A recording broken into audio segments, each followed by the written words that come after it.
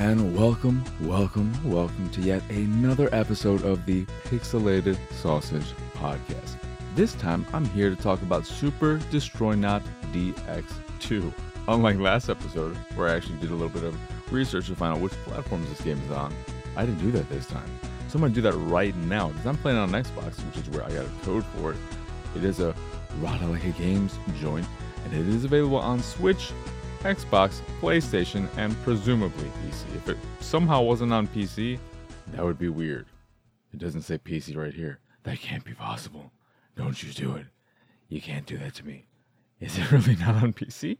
Get out of here. I don't buy it at all. No. It's not on PC. They're okay. There you go. So it's available on PlayStation, both PS4 and PS5, of course, because of backward compatibility. It's on Xbox, and then it's on the Switch. And yeah, no PC release. So, fool me once. Shame on me. Fool me twice. I haven't been fooled twice yet, just the once. I really wasn't fooled. I just assumed something. So it's just me being hoisted by my own petard.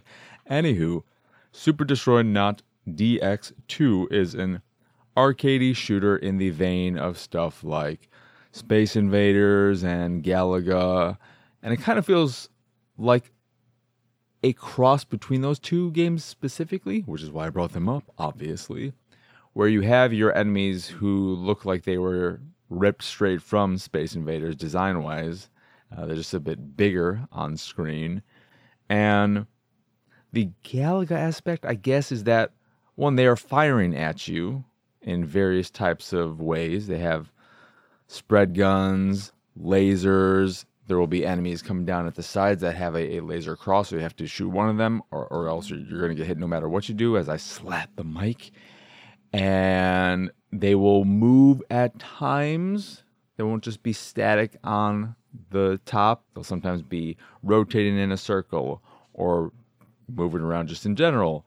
You will have to worry about little like pixely fishes popping up at the bottom at times, because you can, unlike in Space Invaders, you can move your ship anywhere on the screen. You're not stuck to a single plane on the bottom of the screen. And you'll have to use this at times because there are enemies who can shoot homing missiles at you. So you don't get hit by those, do you? I didn't think so.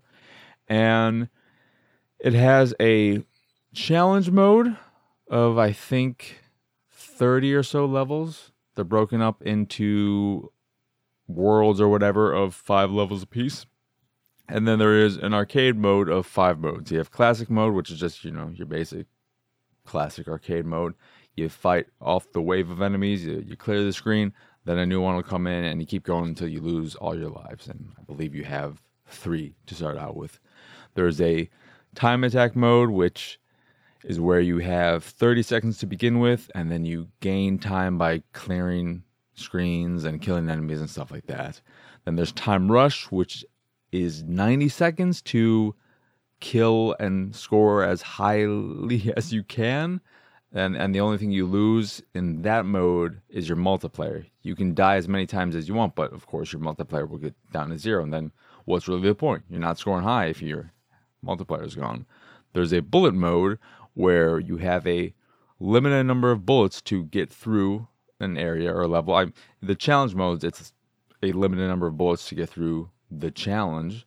And then in the arcade version of the challenge mode or the bullet mode, you will gain more bullets by doing this or that and clearing levels or whatever, but you have a very limited amount, so you have to be very careful with your shooting. You can't just hold down the button. Enemies are weaker, so they will die in almost one hit, if not always one hit. And that one's pretty interesting. And then you have a hardcore mode, which is what you would expect. It's just harder. It's like classic mode, but harder. And I like this game. It's visually pleasing, but there is one issue with the game from a visual standpoint, and that is that while it looks nice and the audio is pretty good as well for what you would probably expect out of a game like this, it can get very, very busy on screen with particle effects and all this stuff all over the screen that it's easy at times for you to get lost in the hecticness that is happening on screen, and for enemy projectiles to blend in with all the particle effects going on. So you kill a bunch of enemies and they all explode and they let off their own little particle effects, and then an enemy shooting at you at the same time, and everything can get mixed in the shuffle, and that can be frustrating at first, but I found that after, I don't know, maybe 5-10 minutes of playing it, I got used to it, and it wasn't really a huge problem. It's just that like initial shock that makes that whole stuff kind of frustrating. So it makes a mildly poor first impression. But once you realize that, okay, you're going to have to be conscious of this and pay attention and really focus to make sure that you are seeing when an enemy is firing at you and stuff like that, it becomes much less of a problem. The real problem, though, is that, yes, it is fun to play. The challenge mode is nice, but again, it's short. It's like 30 levels or whatever. And you have your various arcade modes, which would be great and would be enough because it is only a $5 game. I'm not sure if it's still in its launch discount period of 20% off, so $4. But whether it's $4 or $5, not a lot to ask for a game of this ilk. However, there is, unless I'm missing it somewhere and it's hidden away, and if it is hidden away, I don't know why it's hidden away, but there are no online leaderboards of any sort. So you're really only playing against yourself, and that is a killer in a game like this. In an arcade game where it's all about getting the highest score, like, yeah, I competing against yourself and bettering yourself is good and all, but the real fun is in beating someone else, beating your friends, beating someone you don't know whose name you keep seeing on the leaderboard just above yours, and you're like, damn it, I'm gonna keep beating Box Girl 72315. I just want to destroy her because she's always in my way. She's just one way, a thing away from me. But yeah, ignoring that, I really like this game. I think it's a fun arcadey game. It's a good take on those old classic games. Feels good. It looks good. And I just wish there was a bit more there, whether it was single player content in the form of the challenge mode and stuff like that, or more honestly, more realistically, more accurately, I just want online leaderboards.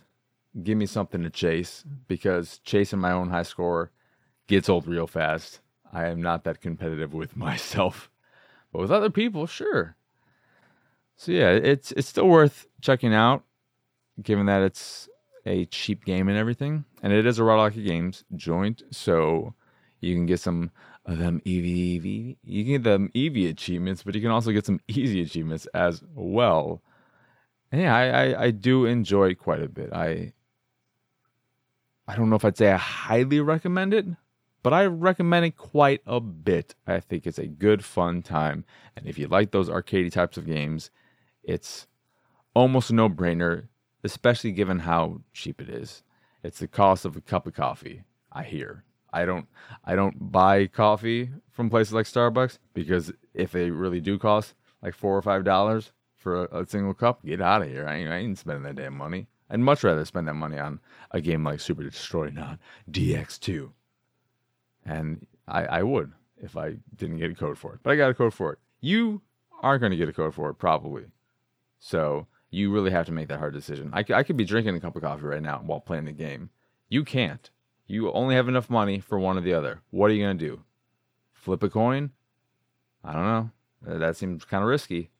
If it was up to me, I'd say just, check out Super Destronaut DX2 instead. So yeah, I like the game.